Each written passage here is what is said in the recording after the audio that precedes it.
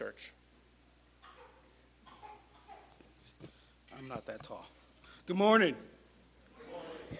Welcome, everyone, to Faith Bible Fellowship Church. We are so glad you were able to make it out this morning despite the weather and worship with us this morning. We're going to be finishing our study in the book of 1 John. We started this book 7 months ago, back in September. And so we've just been making our way through that. And our prayer here is that you've grown through this time, that you've been edified, that you've been convicted, that you've been challenged as we walk through the first epistle of John here. And so we're going to be closing. We're finally dissenting. And we started that 2 weeks ago with Pastor West when he opened up this last little section that's known as that you may know section here. When he looked at verses 13 through 17. And we talked about two main things 2 weeks ago. That is that we can know that we have the gift of eternal life and that we can have confidence and we can know that God answers our prayer if we pray according to his will.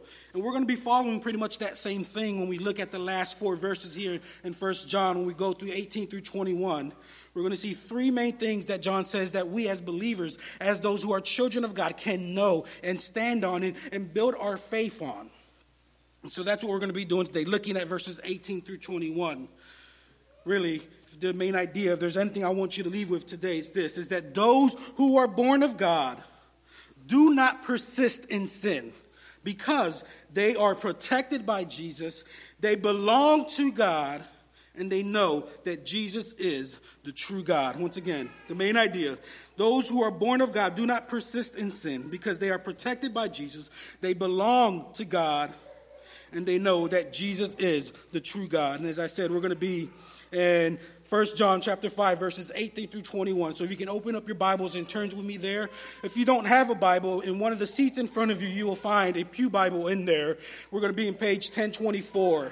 And if you don't have a Bible at home, feel free to take that with you. That is our gift to you. You can take that home, mark it up, use it, study it. But that is our gift to you if you don't have a Bible at home. But if you are at 1 John 5:18, this is what the Apostle John writes. We know that everyone who has been born of God does not keep on sinning, but he who is born of God protects him, and the evil one does not touch him. We know that we are from God, and the whole world lies in the power of the evil one. And we know that the Son of God has come and has given us understanding, so that we may know him who is true. And we are in him who is true, in his Son, Jesus Christ. He is the true God and eternal life. Little children, keep yourselves from idols. Let's pray. Heavenly Father, Lord, we come before your throne and we realize that you are the God. You are the creator of everything, Lord, that you are in control. You are sovereign over everything, Father. The rain comes because you allow it to come. You say it for it to come, Father. So we ask that you're here with us today as we dive into your scripture, as we dive into your words, and we spend the next several moments looking at what your word has to tell us, Father. It may be a time of growth, maybe a time of edification, Father. May we be challenged by it, Father. May we leave today different than the people we walked in, closer to you, understanding your word a little bit better, Father. Help me, Lord. Help me to recall everything that you've put on my heart, everything that I've studied this week, Father. May the words of my mouth and the meditations of my heart be edifying to you and to this congregation, Lord. We pray this in your Son's mighty and powerful name. Amen. First point, those who are truly born of God do not keep on sinning because Jesus protects them from the evil one. And we get this in verse 18. We know that everyone who has been born of God does not keep on sinning. He who has been born of God protects him, and the evil one does not touch him. And as I like to do, I just want to point out really quick what this verse isn't saying. Because oftentimes what we have is throughout church history, people will take just this one verse and they'll build their whole theology, their whole belief off this, believing that this says that we can gain perfectness, we can gain righteousness by not sinning anymore. And those what they'll teach that the Christian can, in fact, no longer sin. And we know that's not true. But that's the problem, that if you build your whole theology, if you build your whole doctrine off one verse alone, oftentimes that's what leads to heresy. That's what leads to false teaching. So we look at the whole counsel of God. We look at what God says in all of his word. We look at the verse in its context, at the verses surrounding it, at the whole book, at everything that we see in the Bible. And that's what we gain our theology off. not just one verse. Because if you were to just go back 2 verses here at verse 16, what John writes is that if anyone sees his brother committing a sin not leading to death, he shall ask, and God will give him life. The assumption there that we have brothers and sisters who are in sin, who are sinning. And John says, pray for them, intercede for them, pray that God will deliver them from their sin. So it's not that we can achieve perfection. It's not that we don't sin anymore. If you were to go back to the first chapter here in 1 John, verses 8 through 10, John writes, if we say we have no sin, we deceive ourselves, and the truth is not in us. If we confess our sins, he is faithful and just to forgive us our sins and to cleanse us from all unrighteousness. If we say we have not sinned, we make him a liar, and his word is not in us. So we know that's not what John is saying. He's not saying that as Christians we can get to the point where we're living perfect lives and we're no longer sinning.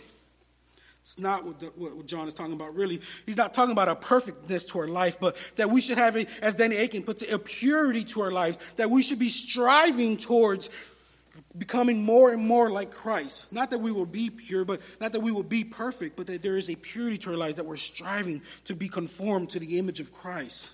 It's not that we obtain perfection, it's that we're working towards something. He says, they do not persist in sin. They don't make sinning a practice. That's the picture that we see here in 1 John 5:18. It's that the Christian does not make sinning something that's consistent in their life, something that they're happy with, that they're content with. They don't continue to sin. They recognize sin. They see it for what it's worth. And because they've been made new, because they are a new creation, as we see in 2 Corinthians 5:17, where Paul writes, therefore, if anyone is in Christ, he is a new creation. The old has passed away, and behold, the new has come. So we understand that we've now been given a new identity, that we've been made new, and so we no longer persist in sin. We don't keep sinning. We're not bothered by it. We think it's okay. John is saying the opposite. Those who are truly born of God, they can't stand sin in their life. They recognize it, and they work towards dying to their sin.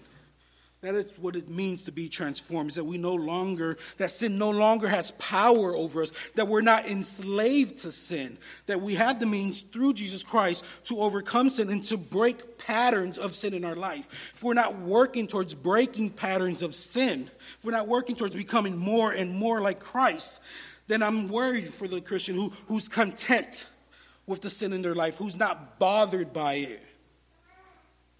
We are called to break patterns of sin.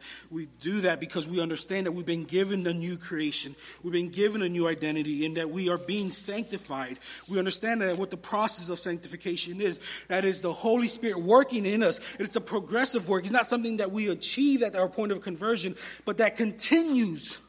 Our sanctification continues through our life. It's a progressive work of the Holy Spirit that conforms the whole believer to the image of Christ. It's not something that we've obtained, but it's something that we're working towards. And because we're being sanctified, because we're made a new creation, we now detest our sin. We're not okay with it. We work, we pray, we repent, we come around other believers, and we ask God to help us in our battles with sin. We're not just okay with it. We don't just sit there and say, all right, I'm a sinner, oh well. There's nothing else. What John is saying here when he says, therefore, we know that those who have been born of God do not keep on sinning, is that the Christian is not marked by sin.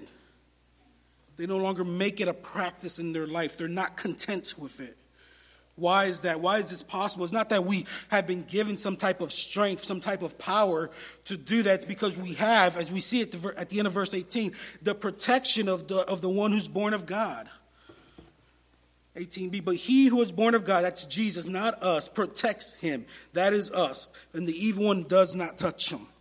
To have the protection of Jesus means that Jesus is watching over us. He's guarding our lives. He's the one who's preserving us, not ourselves. Not that we do anything right. It's that Jesus Christ is the one who's giving us the protection. He's the one who's guarding us. He's the one who's preserving us.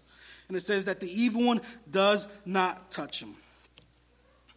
John means by touch him is that the evil one does not hurt us. We don't fall into the grasp of the evil one. We're not going to be overcome by Satan and his ways. We're not going to be overwhelmed by Satan and his ways because we have the protection of Jesus Christ in our lives. That's the picture here. That we will no longer be overcome, that we're no longer in the grasp of Satan. He may touch us. He may tempt us. He may throw things our way to try to get us to sin. But we know that we're no longer marked by sin. We're no longer enslaved to sin. And so we have the protection of Jesus Christ. Where Satan, we don't fall into his hands. He's not going to harm us. We are preserved by the work of Jesus Christ. Now, just because we have this protection does not mean that we get to just go about our lives living recklessly. Right? That we get to just do whatever we want. That we don't have to work out our faith. We understand that Paul says in Philippians 3:20 that we are to work out our salvation with fear and trembling. That we are still called to pursue holiness, to pursue righteousness. We are still called to hold true to God's word, to be unstained from the world. That's what we see in James 1:27. We're called to pursue pureness in 1 Timothy 5:22. We see all throughout the scriptures that we're called to meditate on God's word day and night. It's not that we now, because we have this protection, that we can just watch whatever we want to watch, that we can just do whatever we want to do, that we can just consume whatever we want. We are still called to stay within the bounds of God's word, that we are to keep his ways and commandments, as it says in 1 John 3:22. But we do this joyfully because we understand that we have the protection of Jesus Christ over us. He's guarding us, he's preserving us, so we don't fall to the ways of the evil one, because we don't fall into his grasp. And why do we have this protection? Is Jesus protecting us? It's because we belong to him. And that leads me to my second point, that we belong to God. Look at verse 19. We know that we are from God, and the whole world lies in the power of the evil one. We are from God. We are of God. We belong to God is the picture here. The NIV says that we are children of God. Listen here, if you put your faith, if you put your trust in Jesus Christ, then you belong to God. And what we see John here is talking about is either or. You either belong to God or you lie in the power of the evil one. There's no in between. There's no neutrality. You can't have one foot in one door and one foot in the other. There is no hallway to just stand in the middle. You either belong to God or you lie in the power of the evil one. We see that all throughout the scriptures. Jesus in Matthew 6:24 says what? You cannot serve two masters. You're either in God or you're in the evil one. There is no in between. So what does it mean for us to belong to God? Means that we don't belong to this world, that we are strangers and aliens to this world. As it says in 1 Peter 1:1, that we are exiles. We are aliens to this world. We are sojourners. This is not our home, and we understand that. The writer of Hebrews, when he's writing in chapter 11 about the heroes of the faith and all the men and women of the heroes of the faith, what does he says in Hebrews 11:13? He calls them strangers and exiles on earth. That is what it means to belong to God, that we are strangers and exiles to this world, and that this world will hate us. It will hate Christians. We see that in John 15:19 when Jesus says, if you were of the world would love you as its own. But because you are not of the world, but I chose you out of the world, therefore the world hates you.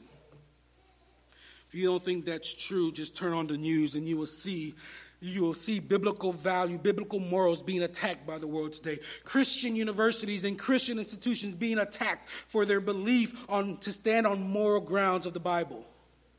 You will see that there's churches being told to close down and building fences around churches so that people can't come in. We're told if we believe in the values and the morals that we see in the Bible, then we are out of date. And that we need to be reined in essence. But we realize that our citizenship is in heaven, that we belong to God, and we're not concerned with the ways of the world because we know who we belong to. We know where our allegiance lies with. And the world would hate us for that. Again, Jesus in John 17:14 says, I have given them your word, and the world has hated them because they are not of the world, just as I am not of the world. We don't belong to the world. And John is saying you're either in God or you're in control. You're being swayed by the evil one.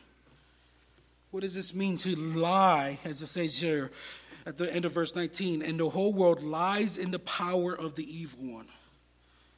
They are enslaved to Satan. It's this idea of lying in the power of the evil one. It's this passiveness that's going on to the whole world. that they're not aware of it, that they're not aware of it, or they're comfortable with being in the grasp of the evil one. They are under the control of the evil one, or they are being swayed by the evil one, as the Holmes Christian Standard Bible says. And they can't put up a fight. They're doing that willingness. This idea of they lie in the power of the evil one, they're doing this unconsciously. They're not aware of the world around them. We all know heavy sleepers in our lives. I'm one of them. My wife would attest to that. When we first started having kids, you can put the monitor next to my ear. I'm not waking up. No matter how hard she pushed me, I'll have to get pushed off the bed to be woken up. I'm not aware of what's going on when I'm asleep. And that's the imagery here, that the whole world lies in the power of the evil one. They're not aware of it. They're not aware of how evil they are, of how wrong they are. It's just unconsciously. They're not putting on a fight. But we see, David Allen notes that those who live under the power of the Satan are lulled to sleep on that condition. They are spiritually apathetic. They are spiritually asleep. They are spiritually blind, and they are spiritually dead. That's what it means to lie in the power of the evil one. And we see that John says you're either that way or you belong to God. You are of God. You are from God. Earlier I talked about how Jesus' protection over us means that Satan will never grasp us, will never fall into his hands. Well, the opposite is true here of the whole world. They are fully in the grasp of the evil one, and they are unaware of that. And the only way that those who lie in the power of the evil one can come out of their spiritual sleep, in essence, is for the Son of God to pull them out of it. Nothing else. We can't do anything. It has to be the work of Jesus Christ in their lives that pulls them out of their spiritual sleep, of their spiritual death. And that leads me to my third and final point here, is that we know that Jesus is the true God. We know that Jesus is the true God. You see this in verse 20. And we know that the Son of God has come and has given us understanding, so that we may know him who is true. And we are in him who is true, in his Son, Jesus Christ. He is the true God and eternal life. Little children, keep yourselves from idols. There's a lot going on here in verse 20. So we're just going to kind of make our way through that. And he says, and he starts, and we know that the Son of God has come.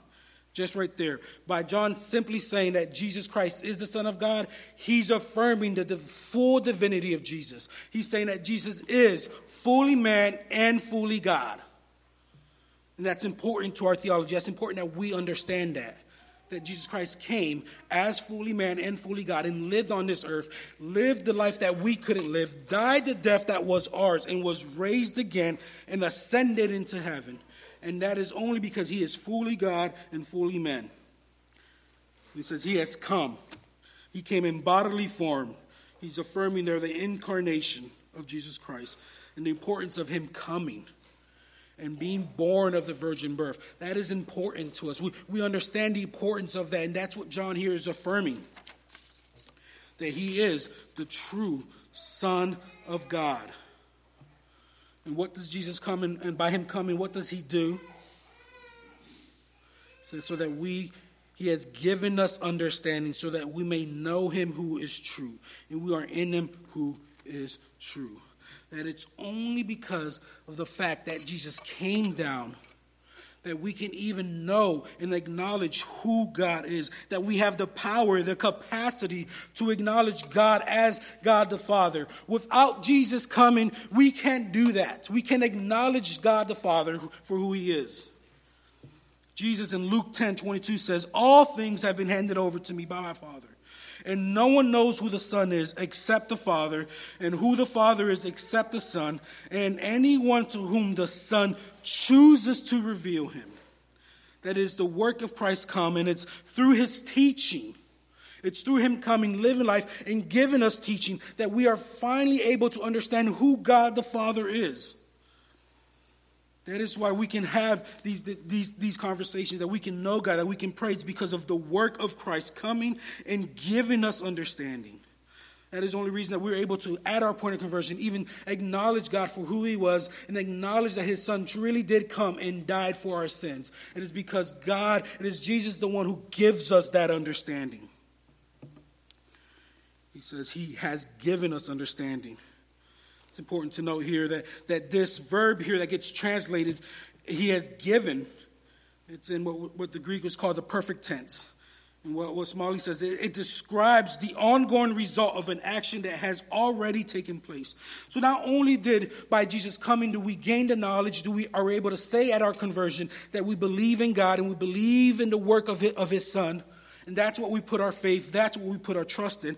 But him giving us understanding, it's something that continues to happen. It's not something that just happened at the point of our conversion, but that we get to grow in maturity because of Jesus coming and giving us understanding. And we know that he does this through the Holy Spirit. Jesus in John 14:26 says, "But the Helper, the Holy Spirit, whom the Father will send in my name, he will teach you all things, and he will bring to your remembrance all that I have said to you." So this understanding, this ability to know who God is, it is through Jesus coming, and it's through him being the Son of God. And it's only because he came and that we know that he's the Son of God, that we belong to God, and that we have the protection of Jesus over our lives, that we can say here full-hearted that we don't have to keep on sinning, that we can fight sin, we can put up a battle and hate sin for what it is and make war against sin because we know that Jesus Christ is the Son of God. So we understand that it's through him coming. Look at the rest of verse 20. So that we may know him who is true, and we are in him who is true, in his Son, Jesus Christ. The only reason we can know him who is true, that he's talking about God there, who know him who is true, and we are in him who is true. We are in God because of his Son, Jesus Christ, because we are in his Son, Jesus Christ. That's the only way that we can know who God the Father is, and we can have this union with him. It's because we are in the Son, Jesus Christ. And we see here this verb, that we may know him who is true. And it's in a different form. It's in a different form than the rest of the knows that we see here. We look at verse 18 and it says, and we know. 19 says we know, and then 20 says, and we know. And those knows, they're speaking to facts. Those are things that we can know for sure, that Jesus Christ came, that we belong to God, that he's given us protection. But the know here that we see in the middle of verse 20, that we may know him who is true. It points more to an intimate knowledge. It points to more having a personal union with God. And the reason we can have a personal union with God, the reason that we can know him and have this relationship with God is because Jesus Christ came and has given us that understanding. And that understanding continues to this day and will continue throughout all of the rest of our lives. That we can build on that. We can build on our relationship with God because of what Jesus Christ came and what he did. Closes verse 20 and says, he is the true God and eternal life. Now there is some debate whether John is talking about God there or if he's talking about Jesus. And I would lean towards that he's talking about Jesus there. One of the reasons that that's the closest antecedent there when he says, and in his Son Jesus Christ, he is the true God and eternal life.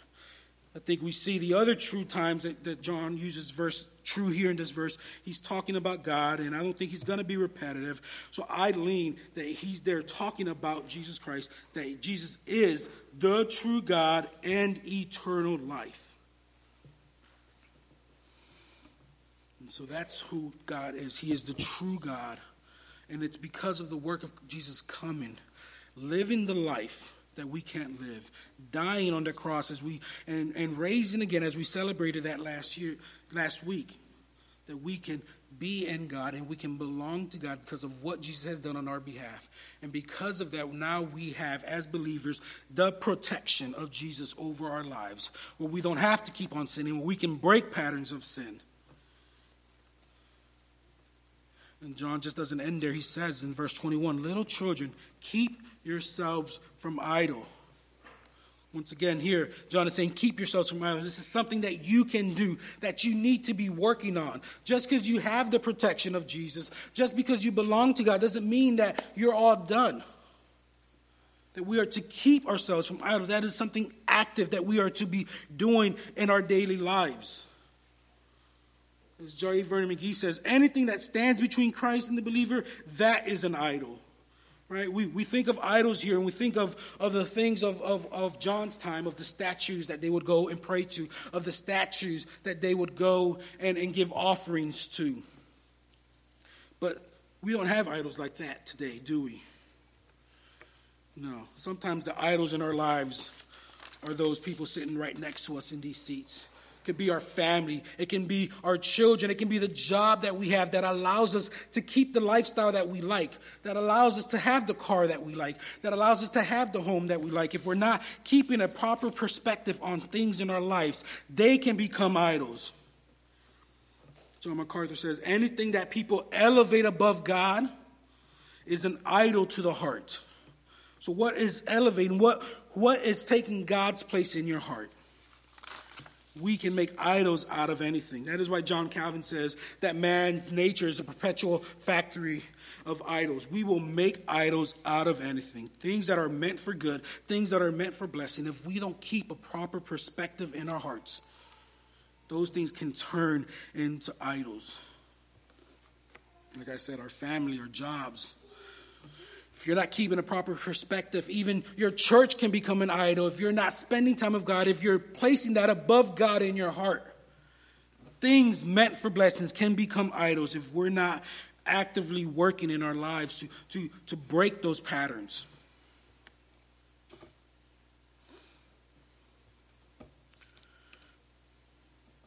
Our children, their families, anything can become an idol. And so guard your hearts. Be active in keeping yourselves from idols. Be active in making sure that you're pursuing after God, that you're diving into the Word, that you're studying God's Word, that you're turning to Him, that you're spending time in prayer. If not, then you can turn these things into idols. And if you're content with the sin in your life, then as I said earlier, I'm worried for the Christian who's not bothered by the sin in their lives, who's okay with living in their sin, living in their filth. In closing today, I want to just take some time to address the person who may be here or the person who may be listening who's not a believer, who hasn't put their trust in Jesus Christ. And my question to you is, what idols are you keeping in your life? What things do you have in your life that you are placing above God? Everything that I talked about today is offered to you. If you simply put your trust in Jesus Christ, then you will also have the protection of Jesus Christ. You will also belong to God. You will also know Him for who He is. But you got to be able to give up those things in your life that you're holding on to. You got to be able to give up the sin in your life, the things that you think are good, the things that make you feel good, or even if it's just for a little bit. Understand that Jesus Christ came and He died for the sins of the elect.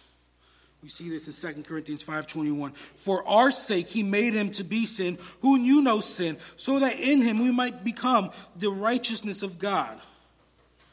Jesus came to give and give life abundantly. That's what He says in John 10:10. So you can turn and put your trust in the work of Jesus Christ today, and then you will be at peace with God today. But that's only by putting your trust in the work of Christ. It's only by recognizing that Christ came, He lived the life that you can't live. He did the things that you can't do. And He died the death that you deserved, non-believer, the death that was rightfully yours. He took our sins, your sins, they were laid on His shoulder, and that is why He hung there. And then the second, what happens is now the righteousness of Christ gets put on you. So put your trust in Jesus Christ. If you have any questions about what that means, what that looks like, talk to me, talk to Pastor West, or talk to anyone you've seen up here today. We would love to talk to you what it means about putting your trust in Jesus Christ and living for Him in His ways. To the believer, what sin are you holding on to? What sin are you holding on to? What does it look like for the church today to live according to these truths, to walk out these truths, to believe that we have the protection of Jesus Christ who keeps the evil one from touching us, from grabbing a hold of us? What does that look like for the church? To live the fact out that we know that we belong to God and that we are exiles to this world, that we're not enslaved to this world. That affects the way we do life with one another. That affects the way, the things that we choose to do in our lives, the things that we make important in our lives. We're called to live out our faith with fear and trembling. You can't do that if you have sin in your life that you haven't repented of. You got sin in your life that you're trying to hold on to. You're not trying to give that up. But we're called to walk and live according to the ways of God. So what does it look like for the church to do that? We do life together. If you're living in sin and you got sin that you're not repentant of, please repent first. Turn to God. Put your trust in Him. And then turn to other believers and ask them to hold you accountable. Pray and be in God's word. We are to come and we are to lift one another up. We can't lift one another up. We can't do life and encourage one another and build each other up if we're holding on to our sin. So what sin are you holding on to? What do you need to repent of today? And realize that we are to live as a community. And if the church fully believes these things, if we believe these things in our hearts, that we belong to God, that we are to not persist in sin, that we are protected by Jesus, and that He is the true Son of God, that affects the way we do life with ourselves, with our family, and with our church family. So it's simple. What are you holding on to that you need to give over to God? Let's pray. Heavenly Father, Lord, we know the truths of Scriptures. Oftentimes we've read them time and time again. But we oftentimes do not walk according to your ways, or walk according to your Scriptures, Father. And so we ask that you give us the strength, Lord, to lean on your ways, to lean on your understanding, Lord. The wisdom to know when it's time to put down the TV remote or put down the game console and spend time in your word. Spend time praying, Father. Lord, help us to live according to the ways that you called us, Father. To stand on the truths of the Scriptures, that we belong to you and to no one else. And that is where allegiance lies, Father. God, be with us today as we go about the rest of this day, as we look to just spend this Lord's Day with you, with other saints, Father. May you bless the conversation that we have with our family, with our friends in Christ, Father. May we just spend more time today, Lord, as we don't have anything else to do, Lord. Praying, reading your Scriptures, conforming to your Son's image, Father. Be with us. Keep us safe, Father. In your name we pray. Amen. Amen. Please stand.